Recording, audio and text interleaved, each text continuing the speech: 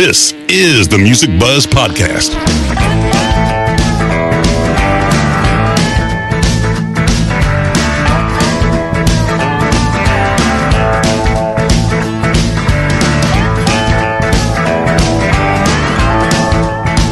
The Music Buzz Podcast features candid discussions with and about those behind the scenes in the music business, including industry veterans representing the segments of musician, design, and live. All three Music Buzz Podcast hosts have spent their careers working with the biggest names in entertainment and have been and are still a fly on the wall.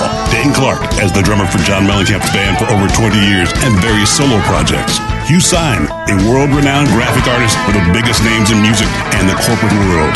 Andy Wilson, an award-winning marketing and public relations executive with over 20 years of combined multi-level entertainment industry experience in the music and sports business. Now let's buzz. Hello and welcome back to the Music Buzz Podcast. Today our guest is legendary guitarist Bruce Kulick. I'm joined today by co-host Dane Clark. How's it going, Dane? Great, Andy. How are you doing today? Good. And also Hugh Syme. How's it going, Hugh? It's going well. Thank you, Andrew, for asking. How's life in Indy? It's great. Hanging in there. Good. Bruce Kulick became a guitar hero when he was asked to join Kiss in 1984 as their lead guitarist. Kulick was featured in the band from 1984 until 1996, performing around the world, in addition to his recordings and videos with the iconic band, which during that time produced major hits. Tears Are Falling, Forever, Crazy, Crazy Nights, Who Wants to Be Lonely, Domino, Unholy, God Gave Rock and Roll to You Too, Reason to Live, Rise to It, and many, many more. During those years, Kulick earned multi-platinum and gold records and video awards. In addition to his years in Kiss, he toured and has recorded with the likes of Meatloaf, Billy Squier, Michael Bolton, Lordy, Union, and is featured on many artist projects other than the ones I mentioned. Since 2000, Bruce has been the lead guitarist for Grand Funk Railroad, the American band. The current version of Grand Funk is in its 20th year of touring. In addition to his appearances at guitar shows and clinics across the world, for the past 3 years, Bruce has been a featured performer on the sold-out Kiss Cruise. Please welcome to the Music Buzz Podcast, the legendary Bruce Kulick. Hey, guys. Thanks. Thank you very much for the invitation. Hey. We're so glad you're here. So glad to talk to you today. So, man, I just got to say, I've never seen anybody that had so many, a part of so many legacy acts. I mean, Kiss, Grand Funk, Michael Bolton, Meatloaf, Billy Squier, Todd Rundgren, Ronnie Spector. I mean, that's really amazing. Astonishing. I appreciate that. Look, I had great opportunities growing up in New York, and I have to thank also, my brother. He was connected a little older than me, and we obviously got to meet a lot of the similar people between Kiss and everybody else, you know. Sure. Meatloaf was the first big act, though. Even when I was toiling in the nasty clubs for doing disco artists like George McRae and then Andrea True. You know George McRae? You know, that's the one that did Rock You Baby, okay? And Andrea True had More. Well, I wound up, because I was doing like a disco band, even though we were playing some of the hipper top 40 in the mid 70s, all of a sudden that agent winds up with George McRae and I'm off to Europe, you know? But my brother was already doing a lot of cool things. And then he heard about the Meatloaf audition. At some point, we actually worked both with Michael Bolton in clubs. He wasn't anybody yet. And then he gets offered a record deal. And actually, my brother and I were both supposed to be in Blackjack, the band that I had with Michael. Turned out just to be for me in the end, because Bob didn't work it out with them. But one thing goes into another, you know, and it's great. I have to admit, growing up in New York helped, because there was so much going on then. Nowadays, sure. I think it doesn't matter, and the way we share music and the way we can become famous is much different. But certainly, that whole New York scene, I was able to thrive if you have talent and you're going to be smart enough to answer the call of opportunity. Well, we've talked about that quite a bit in our discussions, and we rarely see each other anymore. There's that to consider as well. It's all internet and uploading, sound files and graphics. So it's a faceless kind of business that we're in right now. Yes. But you're right. Timing time and place. It has a lot to do.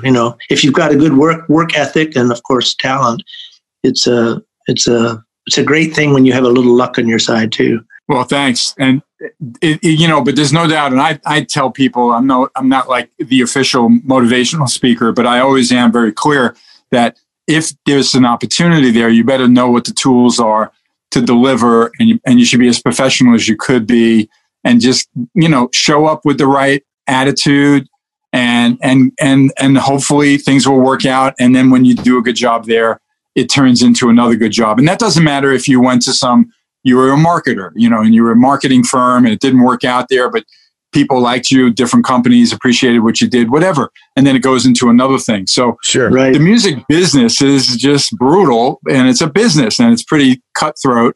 But truthfully, if you have the talent, there are opportunities out there, but you better know how to put it together, and you better know how to, function as a pro. And change with the times too, because, it's... Oh, yeah. And show up on time and sober, that helps. Exactly. And be a nice guy, Yeah. Easy to get a lot along of the with. guys, certainly the people that you'd like to call an a-hole, they are usually at the top and they get away with it. You follow what I mean? Yes. Okay. I've met And them. all the other guys, the band is great. Oh, I don't want to talk to that singer, the guy. I'm not going to give you any examples, but you all know what I'm talking about. Oh, but it's because they can, okay? Mm-hmm. They can be difficult. Not that all of them are. I was very fortunate, like Brian May, and we all love Brian, not only because Queen is an amazing band, but Brian's astronomer and astrophysicist, whatever. But the guy, I met him in 75 or something, 6, and he was really nice. And I was just like, this guy, it's Queen guitar player. And I'm talking to him. He came to a disco, and I think I was playing with Andrew Drew or something. But we had a nice chat. I so regret I can't find that photo of me and him. But the point is, I was like, wow, if I ever get the opportunity that people want to meet me because I'm, known, which would happen years later with Kiss and all, sure. I want to show them respect, like the way, Brian did. Well, can you take us back to the early 70s and your very first band that you played in, and how you came from being interested in music and specifically guitar to playing in that first band? Sure. Well, obviously I'm like millions of other musicians that, at least my age group, that the Beatles were the big thing, and to see them on Ed Sullivan and to actually, it just was, I'd never seen anything like it before. Music was already a bit in the house. Both my parents were a bit musical, but not professionals. And my brother was already playing a little bit of Bob Dylan acoustic guitar that my dad hated, or like folk people, which was a totally different thing. But the Beatles came, and it was just, life-changing. And that, I think, was a basis for a lot of groups from Kiss and many, many others, as you know. And the guitar was natural to me, thank God. Okay. Yeah, my brother was able to show me a few things because he was a little ahead of the curve learning. But then I took lessons from a record shop down the block. And the next thing I know, I'm jamming with people in the neighborhood.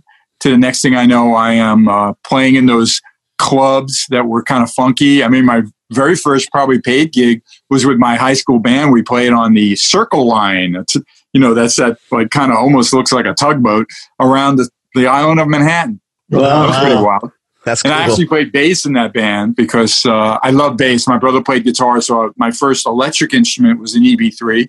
Jack Bruce was a hero of mine, from Cream. Mm-hmm. Sure. Now, the whole music scene, as you know, the British Invasion, and from Hendrix to Clapton to Jeff Beck, and then groups like Mountain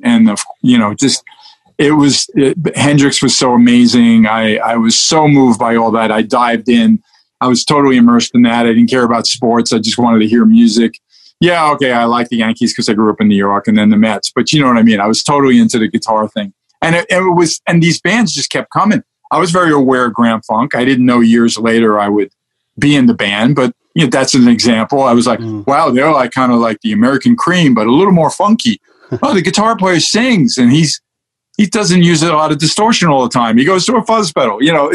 But that energy of a power trio blew my mind, and it always flips me out to think that, I got a chance to play with, Don and Mel, like all these years. And then of course those years in Kiss was so amazing. But certainly there was just so much great music to immerse myself in. And then I had the knack. I remember at a young age playing in some of those cover things, people saying to me, like you're something's going to happen. You're going to be known. You're getting out there. I know it. I'm like, okay. You know what I mean? Because there are guys that grow up, all they do is perform in front of their mirror. They want to be a rock star. I was kind of like the reluctant, like, I just want to play my guitar and hopefully it connects. And then I just was so fortunate that and along with the professional attitude, of course, and not being anything with drinking or drugs to distort or dilute the talent and the professionalism. Right. I wound up, taking those opportunities and doing the best I could with them. So, like I said, I first was touring with these disco hit bands, and then I wind up having an opportunity that Bob and I were going to be in Meatloaf together as the dual lead guitarist, Killer and Pretty Boy. I was Pretty Boy. Okay. Yeah. My brother's attitude was more Killer related. And Meatloaf went from nothing, being booed off the stage and with an opening for Cheap Trick in Chicago, to arenas, and one of the biggest selling albums of all time. Sure. Bad that was huge. It was just that first tour. And you guys should know, and everybody listening, learning that, experiencing that was such a great education. You can't get that in school or college or anything. No teacher could show you how to go on the road and deal with the personalities and perform on stage and travel. And then all of a sudden I'm on Saturday Night Live with Meatloaf, and that's the, Gilda Radner and, Jim Belushi. John Belushi, first era. Early years. And the Meatloaf thing, it was pretty crazy. He was out of his mind, but I was pretty thrilled to be part of that band and to do that music. And then from there, I wound up with Michael Bolton. We had our band named Blackjack. And then I wound up doing, and we were good, and the record label hyped the hell out of us so much. They put so much money into it that unless we had a gold record, we couldn't really justify what happened. And maybe we were overhyped, even though it was a very good band. But I stayed in touch with Michael, of course, when it stopped. And I did a record with Billy Squier. Then I went back to like just gigging in Long Island, tri-state area with the Good Rats, that band was only really known in the tri-state area. Meanwhile, we're on a college show, and the headline is Ozzy Osbourne with Randy Rhoads, and the opener is Motorhead. Okay, we were in the middle. Wow. Which was like, I saw Lemmy, I was like, oh my God, right? So Motorhead opened for you? Yeah. Wow. Yeah. Wow. But again, because that band had a college crowd, and we used to play all the bars on Long Island and everything, and it was in a place in Pennsylvania. So the music business carries on with very odd things at times. And you never know who you're going to pass on the way, on your journeys, of course. Sure. So, which the Lou Reed thing, which we talked about before the interview started, when one of you mentioned my brother, we both met him with George McRae. We're playing the El Macambo. I think it was one of the hip clubs in Toronto. And Lou Reed and Mick Ronson walking. I used to live around the corner from it. There you go. Yeah. A lot of great bands played there. Meatloaf was a big thing. We did a radio show from there, and that helped make his album. I got it somewhere over there on the wall, Canadian gold record besides the other countries. Yeah. But Lou Reed's chatting to us, and Bob and I and we had horns during that time. And he said, ditch the horn players, something like that. It's just like, wow. And next thing you know, Bob runs into him in a studio in New York. And then he says, they work it out, and he plays on Coney Island Baby, one of Lou's albums. So one of his classic records. See what I mean? You don't know who you're going to meet. You mentioned Blackjack, the band that you had with Michael Bolton, and some of the interesting footnotes as you're looking through your history. And there's a lot, like Damon said earlier, but the Jay-Z connection to Blackjack, and then also the songwriting credit you have with Kanye West as well. Can you talk about that a little bit? One was handled really right, the Kanye West. So I have a nice platinum record over there in the corner. Nice. A big 3 times platinum or something like that, the College Dropout. The Jay-Z thing not handled right, and still trying to work it out, which isn't fun, let me tell you. But the point is, there is a song from one of his albums that the backing music was a song that I wrote with Michael. That's me playing guitar. Mm-hmm. Now go look for my name on the record. Ha, ha, ha, ha. Mm-hmm. The music business, what can I say? Mm-hmm. But people are chatting about it. We'll see what happens. But that's kind of weird. But a lot of good rock artists. I obviously Leslie West, I used to see a bit at events and some shows with Grand Funk, and I love Mountain. Leslie's a big hero of mine. And I remember him telling me he had some live track that was properly sampled by a huge artist. And he might be making more money from that than any of the gigging he's doing. You know what I mean? The fact that the rappers were borrowing rock stuff, I'm glad I got on that list. Yeah, I'll bet. Somehow. No question. I'll bet. Yeah, it doesn't hurt. That's great. I mean, it's such a fascinating history. I mean, wow. And some of it seems like, and maybe, I don't know, kind of at the right place at the right time. It's based on the way that you're, kind of telling us here. Did you ever feel that way? Kind of like, man, I'm so glad I was in the room at that time. I mean, I do. I mean, depending on how you believe in fate or opportunity and things like that, I have to admit that sometimes I think there's a bigger, force out there that kind of, in a way moves things along. I used to notice that some great stuff would start to happen every time I went, like when my parents got old, and you don't get a manual when you're taking care of seniors, you know what I mean? Mm-hmm. And you love them, they're your parents, and I'm a good son, but like I would go the extra mile, and the more I'd go the extra mile, then the phone rang. And it relates exactly to Grand Funk, actually. I knew they couldn't stay in New York. Bob and I lived in LA, and there was no way that was going to work. My dad was struggling. My mother would just have a problem. And at one point they both wound up in the emergency room where they fell or just something happened. You know what I mean? That was really, and I just make that decision. Okay, that's it. I'm flying out, and we're going to make the plan. To move you guys to LA, and you're going to live in an assisted living place where they'd be taken care for it. I don't have to worry about them falling down. Right. And then while that was all in motion, I get an email from Don Brewer. I don't even believe it's Don Brewer. Okay.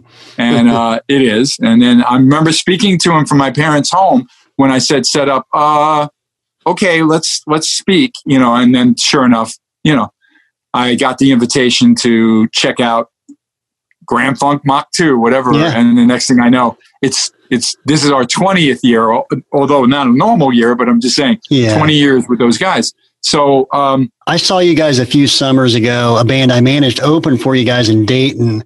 And I've always been a Grand Funk fan and fan of yours and Kiss fan, etc. But I was honestly, and I've seen a lot of shows as working in the promotion business. I was amazed. I mean, everybody in their position in that band, phenomenal. Don, unbelievable. Max Carl, absolutely. Still his voice is still spot on. Mel, it's just, honestly, I knew you were going to be good. I've seen you a lot in Kiss. So I was like, Bruce will be good. But I hadn't seen Grand Funk before. Sure. And, I've also seen a lot of bands that I'm kind of like, this is kind of tough to watch, Yep. But it was a real joy to watch, man. What a great band. That's the reaction we get. I'm very fortunate. Everyone's talented. We all get along, which is a miracle too, because after all those years, we all have that respect and we know how to give each other space if needed. But the point is, we just want to go out there and entertain people and let them have a good time. And even if we're that soft ticket band at an event where it's one of those city festivals that, they're going to check out the band, but they're not necessarily at the festival because of that band. Everybody just goes wild and they love it. So we always feel like we win. And then, of course, there's the gigs like the casinos where people know like, oh, no, I want a ticket to Grand Funk. Sure. And we do the show and we do a great job. So, and I'm never, I know, we all have our back on stage and you're a musician, so you know that, and you probably saw that too, that we all, like you said, we all had our role and we did it to our best. And that times 5 makes for a powerful band. Yeah, absolutely. We're going to switch gears a little bit and talk about album covers. Obviously, and move it over to Hugh a little bit to do a deep dive on that. Now, Hugh obviously created the cover for one of the Kiss records that you play on, Revenge. I saw that listed. I didn't know which one. That's awesome. I love Revenge. Yeah. So I'm going to let him take it from here and do a little bit of a deep dive on that with you. My first question would be, what possessed you to take away your signature, your iconic makeup? Well, what they ran that course. I never wore the makeup in the band. Like most bands, there's a cycle of popularity. And I remember Kiss, because the times were changing. They did I Was Made for Loving You, huge hit for the band actually. But at the time, it was like, what the hell? They want God of Thunder and Rock and Roll All Night, not some Kisco thing, they called it. Yeah. So eventually, things started to like wind down. They were fighting, and remember, the next thing you know, they have to put out solo records to even make them happy. It was ridiculous. But eventually they just made a decision to take it off actually in 83. I wasn't yet the guitarist, but at that point, it worked. That was a big gimmick. You know what I mean? Oh, yeah. They could play, they could sing, they could look okay. I remember when that happened, yeah. Now you go down the line. I joined because they can't settle on the right guitar player. I come in 84, and I toured for Animalize, although I only did a little ghost guitar work like my brother used to do. But Paul said to me, don't cut your hair. I didn't know why he said that. They already had a brand new guitar player named Mark St. John. And I was like, that was weird. And then about 6 weeks later, I get a call from the KISS office. They need you to go to Europe at least, maybe more. We'll see. And the next thing I know, I'm in the band for 12 years. Okay. And you came along, kind of almost at the end of my era for that artwork.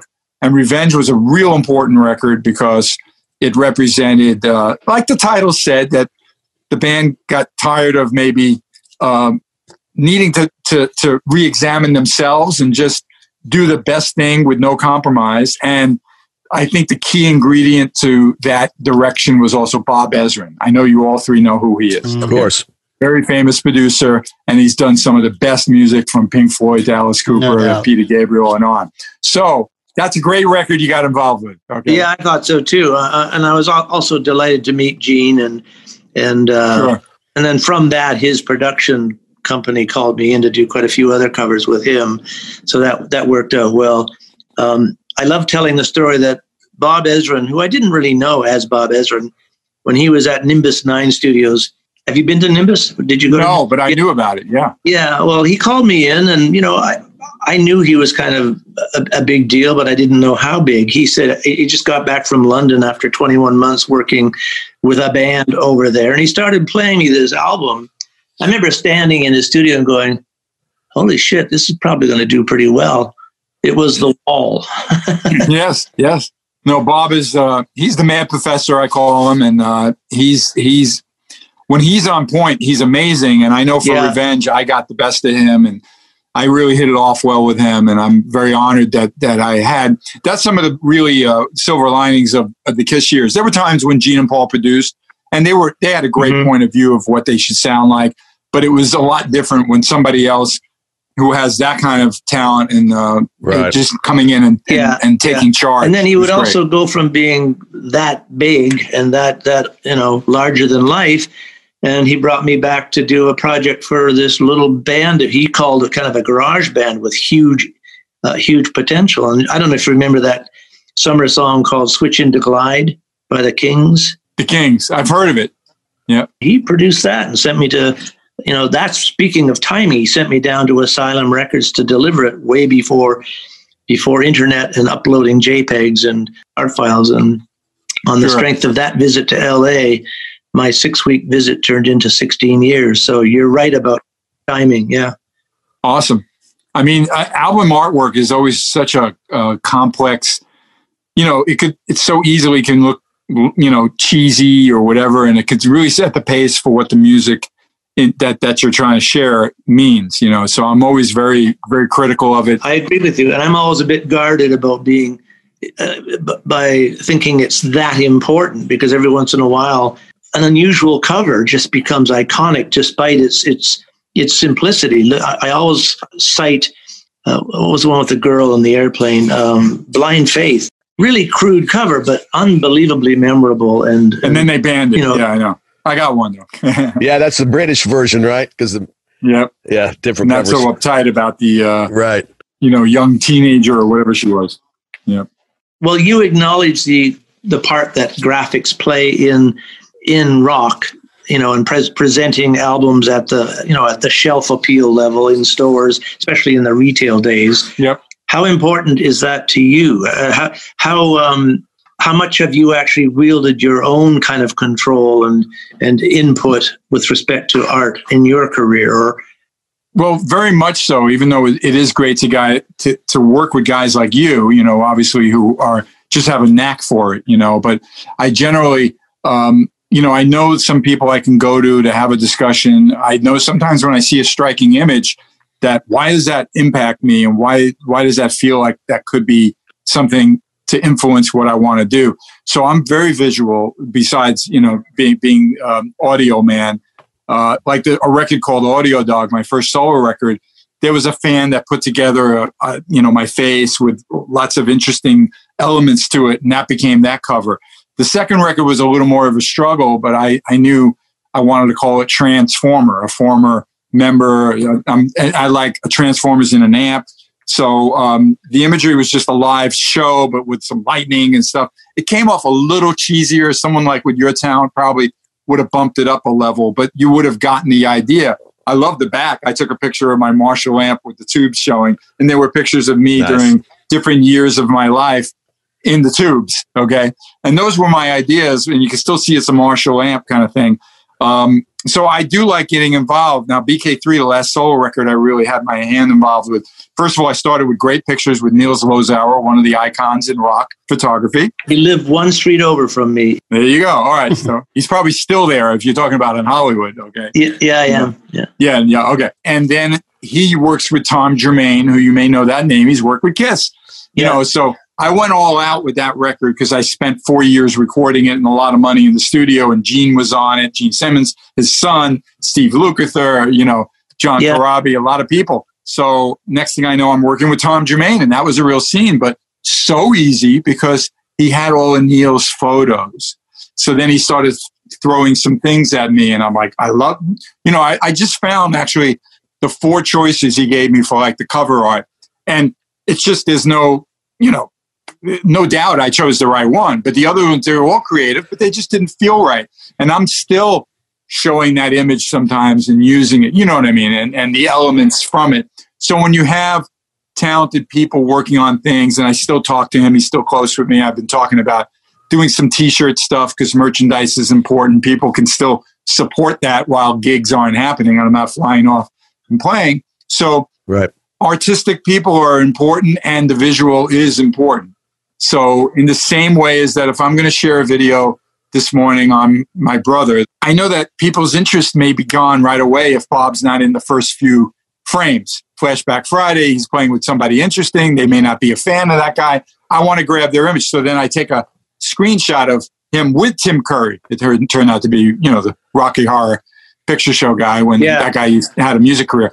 And that becomes my thumbnail because I know I need that. All right. And that's what you're providing. The cover you need to grab someone's attention. I got involved with doing some of the live auction pages for Kiss, and I'm realizing, well, wait a minute, if I'm going to announce that I'd be there for an hour to show them some of the things that I want to sell, I better have a good thumbnail. So there was a guy that works with my singer, Todd Kearns, who does the cruises with me. And I said, will you do this for me? And the next thing I know, I send him a Dracula photo. I was dressed up as Count Draculick. Okay. And I'm like, I got makeup on and I got the cape and there's blood coming out of my face. No one's seen me like that except for the expo I did 10 years ago on Halloween. Right. So he takes that, gets that Halloween font, and there you go. Yeah. So you're in a great position to help bands be seen. Now, if the content, what's inside that record or something is still garbage, it's still garbage. That's what I was going to say earlier. Sometimes the tail wags the dog on that because, whether the cover's good or not, if the music's great, the cover becomes infamous or famous because of the music. I've even become kind of glib and when I got the title from Neil in Rush for Counterparts, a nut and a bolt was all I wanted on the cover. And everybody thought, well, that's really pretty bravely minimal, Hugh, and they weren't sure, but it became the best-selling T-shirt for the band. There you go. It's a good thing you didn't come to me with Transformer. I probably would have had a picture of a kid sitting in the middle of a train set, or that's not a bad idea though, because I grew up with a train set. I might have loved that idea. Again, I wasn't working with someone, but I know now if I don't think it's really powerful what I'm working with, I go to people like yourself. You need to, This is one of my album cover 101 questions. When I meet a band and I don't know them, I have to somehow get inside their head and inside their taste. If you had to pick 5 really iconic album covers, where does your head go? Is it the White Album, or is it? No, it wouldn't be the White Album. Certainly, no. I love more like Magical Mystery Tour or Sgt. Pepper, and even the first Beatle album. Just the Faces. Which is, Which Dynasty did a good job of representing. I thought Dynasty as an album looked extremely, very straight ahead, sort of with the Beatles, with Kiss. It works. Well, the one Kiss album that I was involved with, which I recently celebrated the 35th anniversary because it came out in 85, just around now. Asylum, okay, and it's kind of ghosty faces on it, which at the time some of the Kiss fans were like, "This doesn't look very rock and roll." And I remember Paul working with the designer. It turned out to be someone that did the Motels album, which also had a pop art look.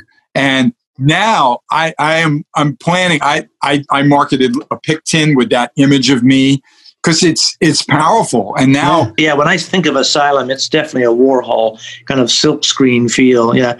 So the band is obviously, and when you did the cover for Psycho Circus, that lenticular cover was kind of it's ambitious and expensive and. Right. And that was right when they went back into makeup, and now new things are there. So suddenly their stage show, even though my 12 years, we had incredible production. We had a giant Sphinx on stage. We called him Leon Sphinx, and then lasers and lights, and he spoke and everything. But suddenly by the time the reunion tour happened and they went back in full makeup with Ace and Peter back in the band, and they've stayed in makeup since. But suddenly, like, these giant screens can work. You know what I mean? Suddenly, techniques like I don't even say that word right, but what they did to that cover, that it could be like that 3D look, and they start experimenting with things like that. Yeah, and they clout to order it up because not every band that wants die cutting like physical graffiti or not everybody gets it because they want it. You have to be a band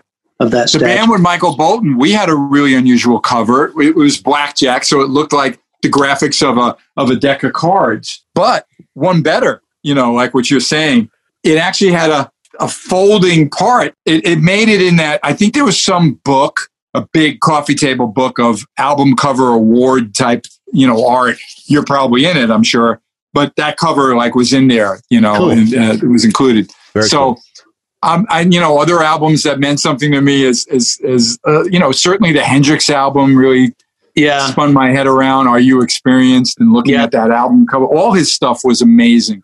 There's so much. It's always been that art and music thing always needs to run parallel and embrace each other and improve each other, even if it's as minimalistic, like you said you did for Pink, for Rush rather. I think that's awesome. Yeah. That's great. Yep. Speaking of some of the live stuff, you mentioned the Sphinx, which I saw that tour. That was Hot in the Shade. Yeah. That was honestly, that's still embedded in my memory. I saw that show at Deer Creek Music Center with some friends, and the mouth opens up, and you guys are standing there in those green laser lights at the time. It's still honestly one of the best stage. I say this to people when I'm not talking to you. It's one of the best stage productions and shows I think I've ever seen, and I've seen a lot of shows.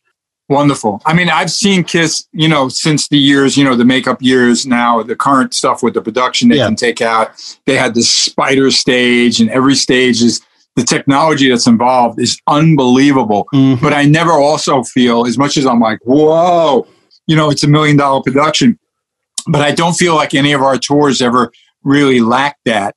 No, and we didn't have to have the big screens or anything because it didn't exist. A big Kiss sign helped, or a gimmick. Even the Revenge tour had a giant Statue of Liberty, and then at the end, there's explosions. The face falls off. It looks like Terminator skull, and then it suddenly gives the middle finger. Mm. You know what I mean? Because that was like a apocalyptic New York scene. So that worked too. I saw that tour as well. So the tour. Yeah. What was that? I saw that tour as well because the Alive 3 record, some of the recording was in Indianapolis. Exactly. Yeah. Mm-hmm. Market Square. Did you guys have to put any kind of fire retardant in your hair? Gene was the most vulnerable by spitting fire, and he did it during my years as well. Right. I do remember one time not remembering the cue, and I just happened to move away from what was going to be a flame-throwing, like blast. Obviously, a higher power said, "Don't stand there." And I moved, and but I didn't move because that was going to go on. I moved because I moved, but that would have been bad. It would have been a toasty BK, Yeah. Absolutely. So as a fan, what was your first attended concert as a fan? It's a great one, guys. Really great. So Murray Decay used to put on shows first in Brooklyn, but I wasn't old enough to do it. Murray Decay was the fifth Beatle in New York, and he used to have a radio show, got very popular. He used to do those reviews, much like what you'd see in England. Remember when you heard first about the Beatles, you'd see 20 bands listed, right? Yep. And the Beatles were just one of them. So Murray Decay show moved to New York, and he did it in a theater in 1966 on like 57th Street. Okay, so now it's like I could take the train. I wasn't very old, 13, but I can go and see. So this was the bill. Okay, the Young Rascals were the headliner. Good lovin', the Rascals. Yeah, man. Of course. And the opening acts, are you ready for this? The first band that played, I'm not positive what the order was, but it doesn't matter. I saw Cream. Oh, no. They came out for 20 minutes and played. And then The Who. Whoa. Oh, wow. And they played 20 minutes. Before the Young Rascals. You're right. Wow. And I'm like this. I don't know anything. No one knew. I remember I got the opportunity to rock and roll fantasy camp where I'd be a counselor. And I went to the one in London in 2007. Jack Bruce was a special guest, which was great. I actually got to jam with him with the Bad Company drummer in my brain Simon right now. Kirk. Simon Kirk, thank you. And we did White Room and Sunshine of Your Love, which was mind-altering to me because I was out of my mind to jam with Jack Bruce, my hero. But there was a guy there in the crowd who knew he was going to see Jack and have him sign the Polaroid of him leaving the building in 1966, when he just saw Cream, but nobody went there for the opening acts. Nobody knew who they were. Sure. That was like their first tour to break in America. That's incredible. What an incredible show. But I saw Hendrix at the Fillmore East when he had to do that gig on New Year's Eve, for that, which was pretty legendary in the Band of Gypsies. Band of Gypsies record. Yeah. I saw him at the Garden. I even bootlegged him in 69. I ripped off some of the stuff and incorporated it into my Kiss guitar solo when I had to do my solo, guitar. No, growing up in New York, I could see some incredible shows. That was great. Well, no I saw the Allman Brothers, Clapton, Layla, during that era. Derek and the Dominoes. Oh, man, so that's great. Well, and you just cut a Hendrix tune with on that new or recent Ace Frehley record too. That cover. Big influence for me, Hendrix. And then when Ace and I were talking, and he played me what John 5 did for him with Politician, which is another big band, of course, from Cream. But we both gravitated to let's do Manic Depression. I think it would be perfect. That's great. And it only came out recently because he was going to get it out late last year, then the spring, and we all know what happened in the spring. Mm-hmm. Yep. So my last question, which you kind of had a good segue a little bit ago where you talked about Jack Bruce. We always like to ask people, tell us about some of the biggest, most influential shows that you personally have played on, whether you're on stage looking around like, I can't believe I'm here right now, or huge shows with Kiss or Grand Funk or whatever. Tell us about a few of those. Well, it's funny. I did only because I referenced the Jack Bruce thing and the fantasy camp. From the fantasy camp, having amazing guests. I had the opportunity to play with Dickie Betts, from the Allman Brothers, where he was really digging me trading off with him. I was the Townsend for Daltrey at the House of Blues in LA on the Strip when we did, Won't Get Fooled Again. Was I shitting in my pants? You know it. Okay. And he's not an easy guy to work with. And let me tell you, the Who is Pete Townsend because Pete's the leader. He's the voice, Roger. He's the front man. But the guy, when we got lost in the middle of the song, kind of, I'm like, oh, and giving the cue. And I know Roger appreciated that. How could he not? Because it would have been like, duh, you don't want to get the train off the tracks, So anyway, I had some real moments there with with some of the fantasy camps that was just amazing with the jams that were very impromptu and wild. And one time even backing Mark Farner, who was, a guest, and then Paul's at that camp, Paul Stanley, and Paul loves Grand Funk. So Paul's singing and I'm up there too. So those kumbaya things. But no, just talking about actual bands I'm in and the big gigs, clearly in KISS, I grew up in New York. So to play the Garden where I saw Hendrix and Led Zeppelin, and I did see Led Zeppelin as well, that was really a big thing. That's like, I made it. It was exciting to be on Saturday Night Live, with, years earlier. And with Meatloaf, we did big shows too. But I was one of 9 people on stage. I'm not featured the same way I am with KISS. So obviously that was big. Years later, we did Donington, which is a huge festival. Yeah. That's when Guns N' Roses was first breaking. Iron Maiden actually headlined that, but it was a very, very famous gig in '88. There's always been highlights of shows that are just really memorable, but certainly the Garden I'll never forget. Sure. Doing that Unplugged thing for MTV, that was still a gig, even though it was a TV performance. Right. Boy, we all looked great. It sounded great. Then the big reunion, which was, actually the catalyst to the end of my years with the band, because the demand was there for something like that. Mm-hmm. But understandably, I was so proud of the recording and the performance and how we played. So, and even with Grand Funk, there were a couple of shows that I loved where we would just do like a song at a NASCAR event. Mm-hmm. You know what I mean? We're playing American band. That's exciting. You know what I mean? And it's just get up there, go. And there you go. One gig we did. This one's really funny. I think we only had to play 3 songs, but it was a special event in Washington at a famous hotel. And those hotels are really cool because of the politics in DC, as you know.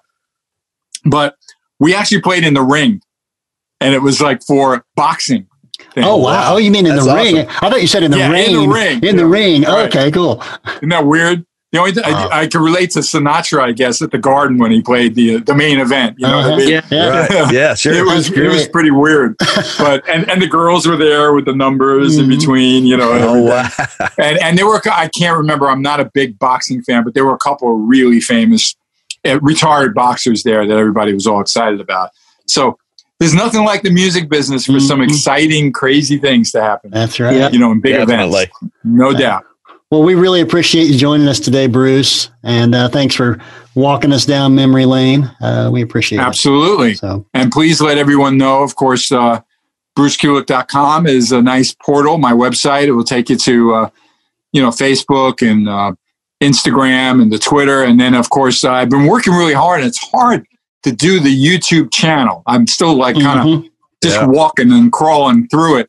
But, even having 8,000 subscribers, I'm flattered. But I meet these people that have 500,000 and I'm like, I got a long way to go, guys. Help me out here, Sure. But I'm working on all that. You need to talk to Andy. Mm-hmm. Okay. Yeah. That's his forte. All right. Yeah.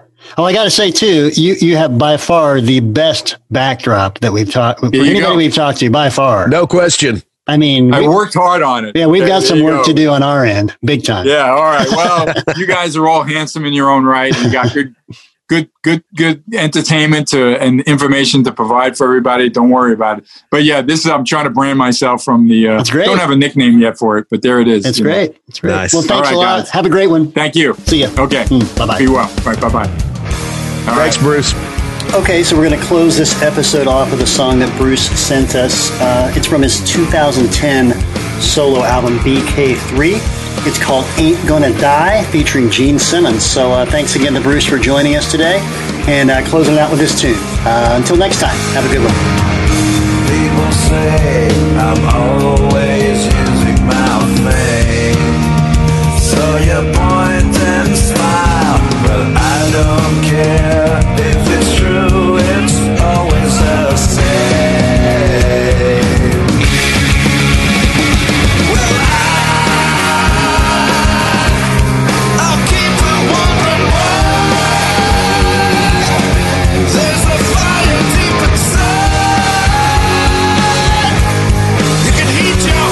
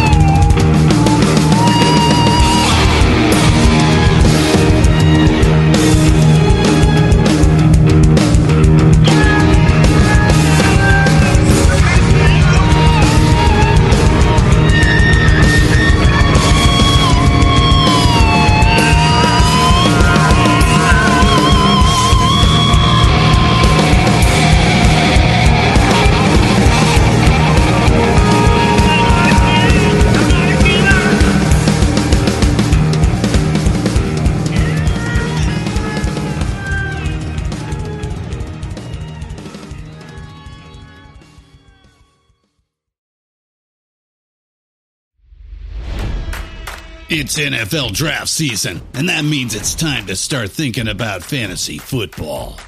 FantasyPoints.com features industry-leading experts and prognosticators using proprietary hand-charted data to help you score more fantasy points. FantasyPoints.com is the place to go for whatever kind of fantasy football you play. Whether you play fantasy football, daily fantasy sports, or do a little bit of everything, Fantasy Points has the meticulously researched content to guide you to victory. And why wait for the fall? Fantasy Points also covers the new spring football league, the UFL. Join the guru, John Hansen, Scott Barrett, Joe Dolan, and other massive names in the fantasy football universe with an exclusive offer. Use code Pantheon for 15% off any Fantasy Points package, including the all-in package, with access to every article, tool, and data nugget that Fantasy Points has to offer.